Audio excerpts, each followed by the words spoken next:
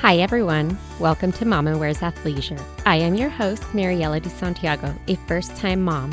We focus on all things mom with tips to help make life easier and more organized for all you mamas out there.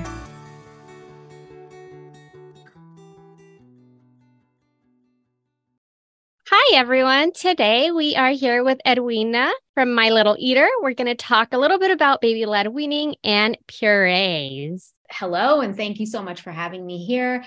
So my name is Edwena Kennedy, and I'm a registered pediatric dietitian, and I'm the mom behind My Little Eater. So we're an online-based feeding education company where our main mission is to provide confidence to parents who are trying to raise healthy little ones. So we offer online courses and lots of free content on our blog and Instagram for how to start solids for babies 6 to 12 months of age, literally everything that you need to know, whether it be transitioning from purees to finger foods, which is sort of our sweet spot. And we've come to be known for that lately, for, just the amount of great information that we have on that and the ability to reduce anxiety levels in parents who are looking to make that transition. But then, also like when to start solids, what foods to start solids on, how to overcome, fears of gagging and choking, feeding schedules, every single thing you need to know. And then we also focus on preventing and managing picky eating in toddlerhood. Toddlers really start to change their behaviors. I should say babies start to change their behaviors starting at around 10, 11, and 12 months of age onwards. And so we really help parents to feel confident knowing what those changes are going to be, knowing how to tackle it to prevent, and again, even manage picky eating if you're already in that stage. We have a full Feeding Toddlers online course that tackles that as well. I love that your Instagram does show a lot of this is like an option for baby-led weaning, but this is also an option for purees. And for myself as a new mom, when I started to feed my baby, everything is baby-led weaning. So I thought that we would try it. And it was just too scary for us that we opted to start off with more of the puree route and then gradually increase to where now we're at the baby-led weaning stage. Can you share a little bit more about what is baby-led weaning? And then we can get into the differences between both. Yeah, 100%. And actually, just to kind of feed off of what you just said there, this is such a common feeling. And it's something that we have been hearing over and over and over that, you know what? Yeah, baby-led weaning is like the newer option, the newer way of starting solids. And I'll explain how that works in just a second. But it's sort of made to feel like if you started on purees, that's not good. And that's something that we're super passionate about busting that myth, because your baby can have all of the benefits that are always touted about baby-led weaning, even when starting with purees. There's just a way of easing in that you're doing in a timely way that's going to help reduce your anxiety as a parent and is going to help your baby advance in those skills. So let's kind of define what baby-led weaning is and how it's different from puree feeding. So baby-led weaning, it's a newer form of eating or starting solids because it started around probably about 10, 11 years ago. And essentially what it is giving babies whole foods that are usually finger-shaped foods to self-feed on from day one. So you're skipping purees altogether and you're just going straight to like table foods that are soft and squishable. And you usually want to make sure that they're soft enough that you can squish them between your thumb and forefinger. That's sort of like the telling rule. And the idea behind it is that your baby is ready developmentally to be able to self-feed and that they are able to control the way that mealtime works. They're controlling the pace of the meal. They're controlling how much they're taking in. They're eating more variety in foods typically because, if it's done well, you're giving them, different types of foods that are safe from your own meal, right? So you're introducing a larger variety and varying foods day by day.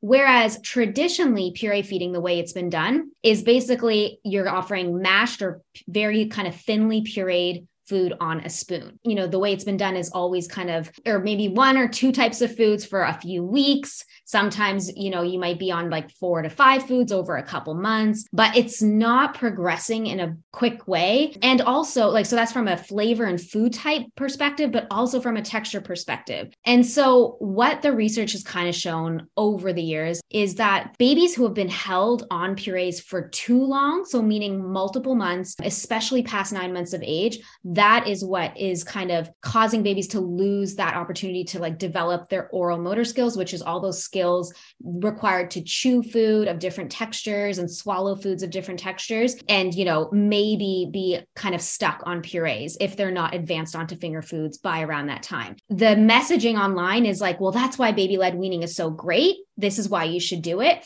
But really what we're here to teach at My Little Eater is like, no, you can start with purees and it's very natural to do it. And all we want to do is make sure that you're swiftly progressing your baby on in textures once they show the signs that they're ready to move on and you've built up some of your own confidence as well. I love all of that. I love that idea with baby-led weaning about, you are feeding baby essentially the same foods that you are eating. And we did that, but we kind of did it in a combo with purees where we would just blend it in a tiny little food processor and give him whatever was safe for his age to eat. Wait to season it with like salt or any spicy spices before giving it to him. So we definitely went more of that puree route just because of that. Also nervousness of, as new parents, it was really hard for us to tell, is he gagging or is he choking? And I'm sure that this is a common thing that you probably hear. So I do want to get to that in a little bit. But before we do, what are some signs to look for to tell if a baby is ready to start solids? And typically about what age is that? So whether you're starting with purees or baby-led weaning, the age or the time, I should say, when your baby's ready to start solids is about the same.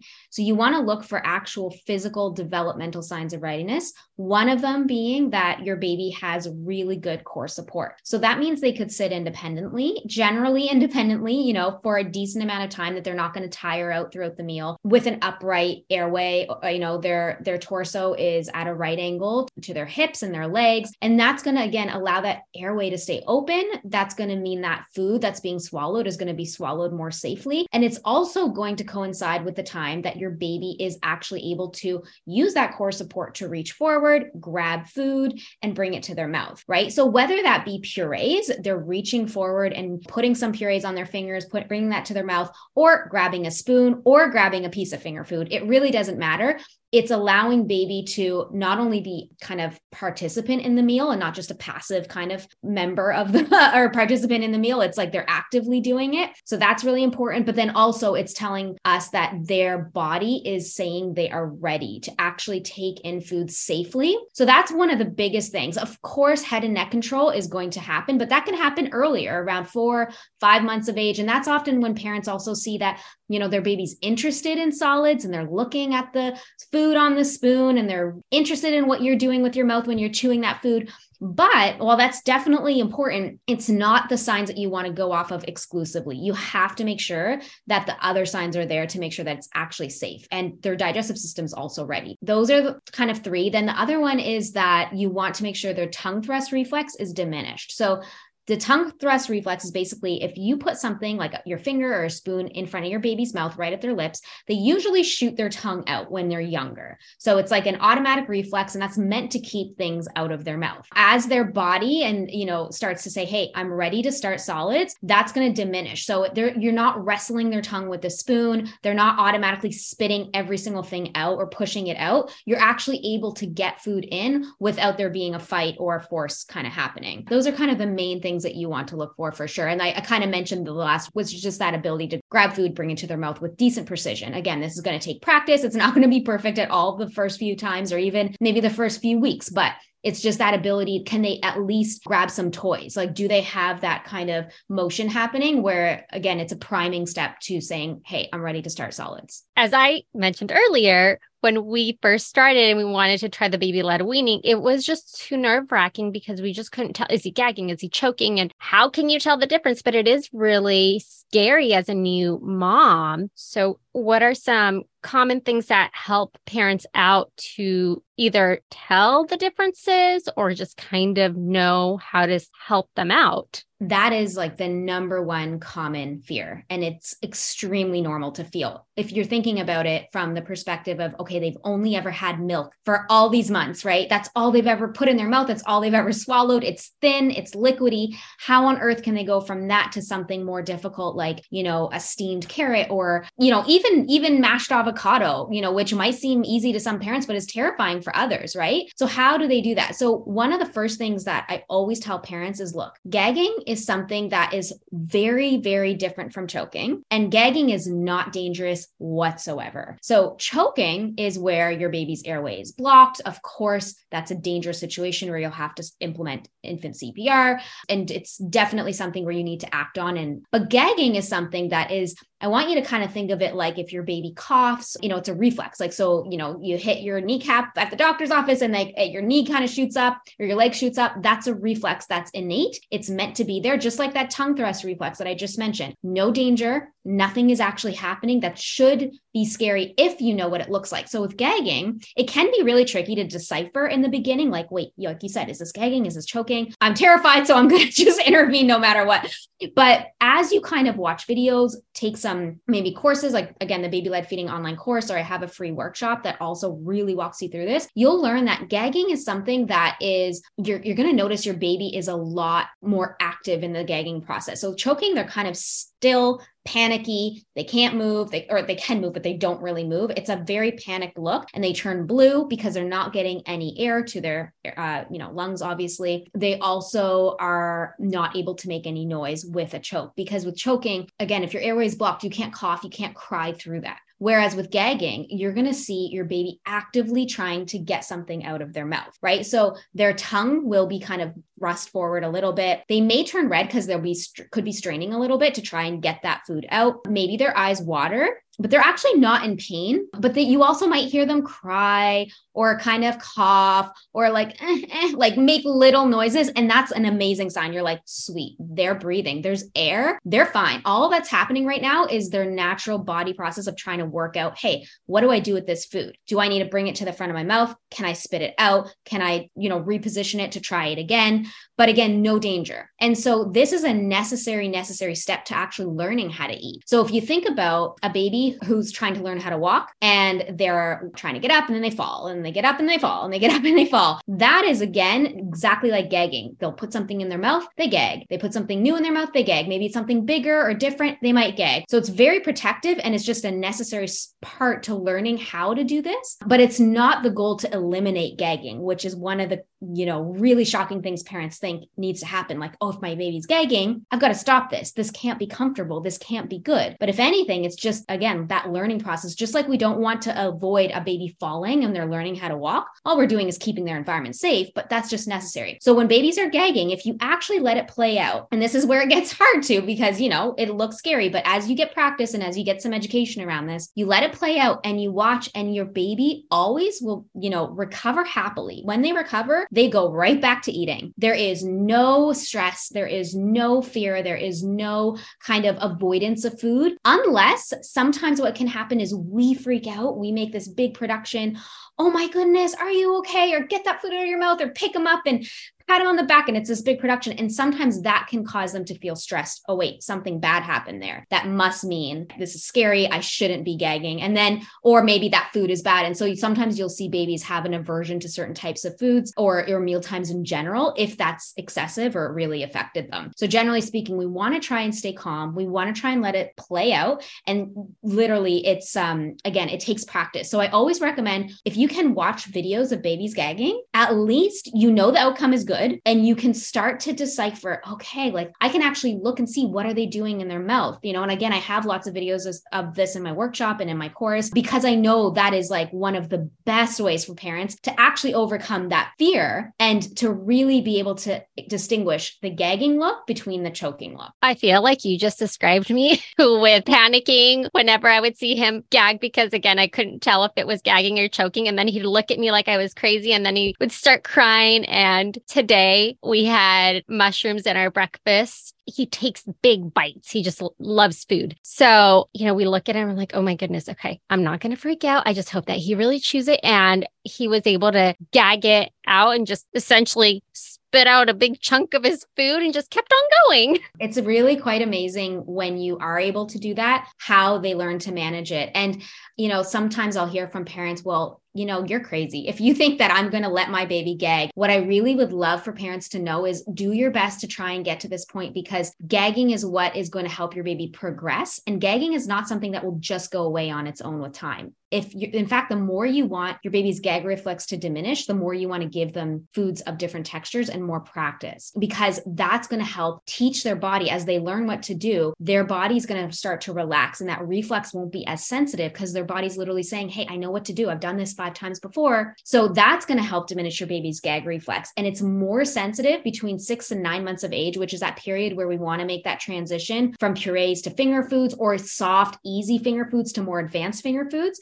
because again, of that sensitivity. And that means your baby's actually safer during that time. That gag reflex, it's firing away. But if we wait and we're like, I'm skipping this whole thing, I don't want this gagging thing to happen, I'll wait till they're older, that gag reflex, it'll be a bit diminished, but you won't have those oral motor skills built that they'll know what to do. So because it's diminished a little bit at that point, your babies could actually be in more danger trying to eat those foods, or there become more of a choking risk because they haven't built up those skills during that critical period. So now when they're trying to figure it out, the gag reflex isn't there to back it up. So I really encourage parents to actually look at gagging as an amazing thing, and let's use it to our advantage to be able to help our baby learn how to eat as many foods as possible in that time. And since we're on the topic of purees to baby-led weaning, what are some ways to move from the purees to baby-led weaning? Because I really resonate with parents who are in the stage who are like, I want to start slow, I want to plan. I actually created a tool called the Texture Timeline.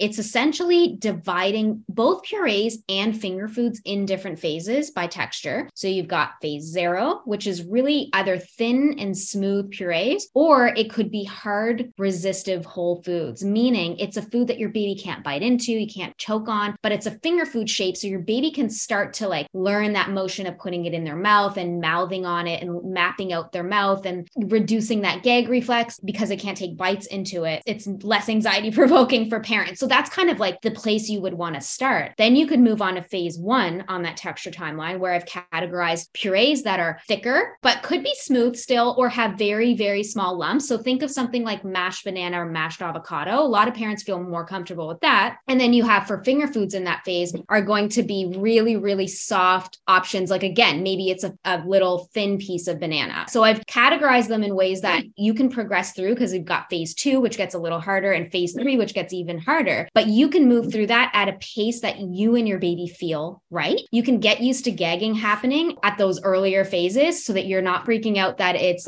super dangerous or super difficult food. Once you do that, you feel confident on that, then you can move them up. I love that. Well, this kind of leads me to my next question. What are some foods to avoid? And then what are some foods to start with when they're first starting out with solids? So when they're first starting out, or really, I guess, up until 12 months of age, first of all, honey is going to be that one ingredient that's fairly easy to remember to avoid completely. And this doesn't matter whether it's pasteurized or it's unpasteurized or it's cooked in a baked good or not, because there's a risk of infant botulism. There's a bacteria, a toxin that can't actually be eliminated or killed, even at extremely high temperatures. So that's one thing that you wait until your baby's immune system is more mature before offering. So 12 months and up. The other thing, of course, is you want to be mindful about salt and sugar. So with salt specifically, it's not like you have to eliminate it completely. I know sometimes we're extremely worried about eliminating any ounce of salt in our baby's foods, but really salt is an important still part of any human's metabolism,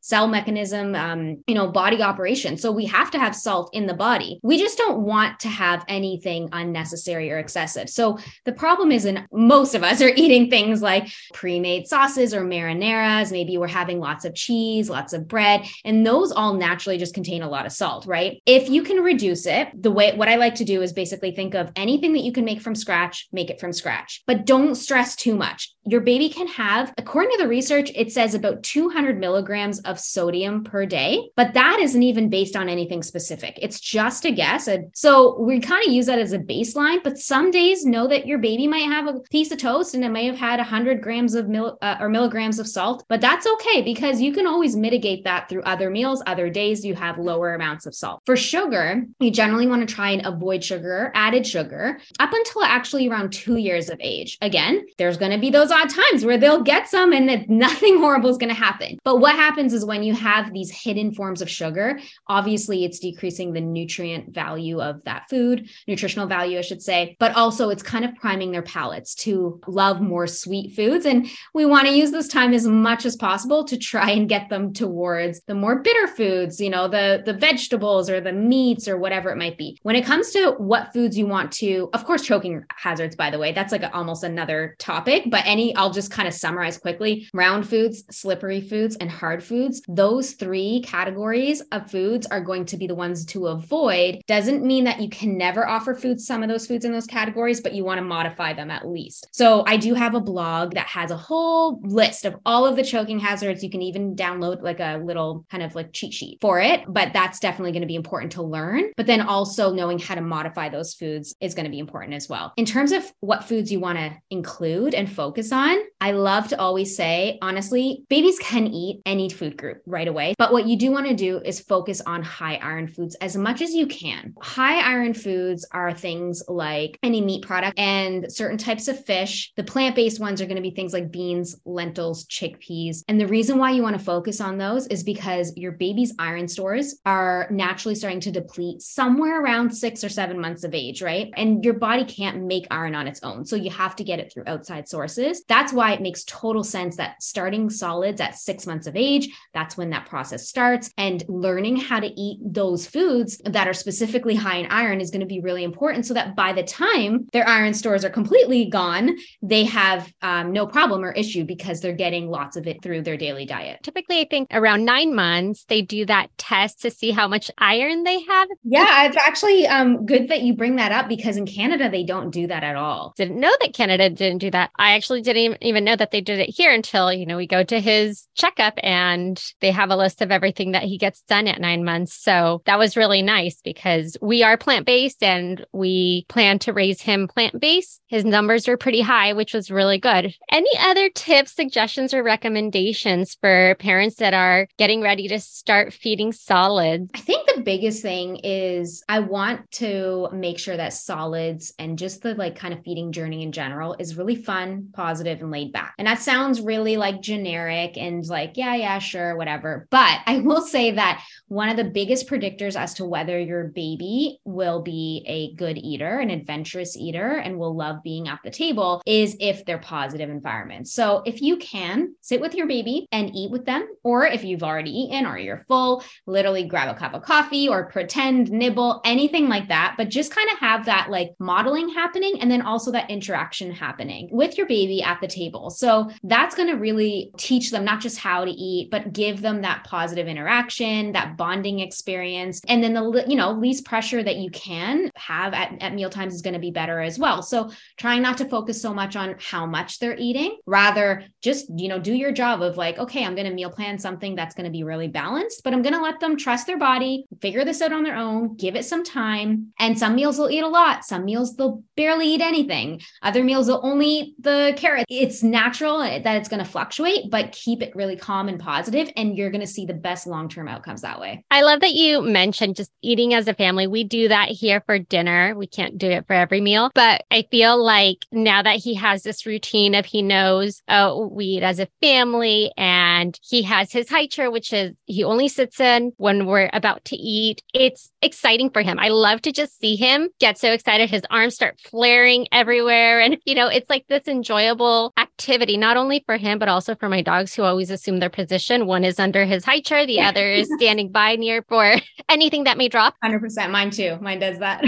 It's so fun to just watch him explore these different foods. Initially, it was really tough, with all of the mess. So having a dog is really handy for that, but it gets easier. And it is just really nice to see how they interact with food and how excited they get, and that they're just not afraid to try it with everything that you're putting in front of them anyway. Thank you so much. I appreciate you taking time, sharing all of your knowledge, and I will definitely link your Instagram and it'll be in the show notes so people can also go there, and that should click directly to your page. Thank you so much for having me. Thank you for listening. Tune in next week for our next episode. You can find us on Instagram for more updates and tips. Be sure to subscribe wherever you listen to your podcasts and give us a review if you like us.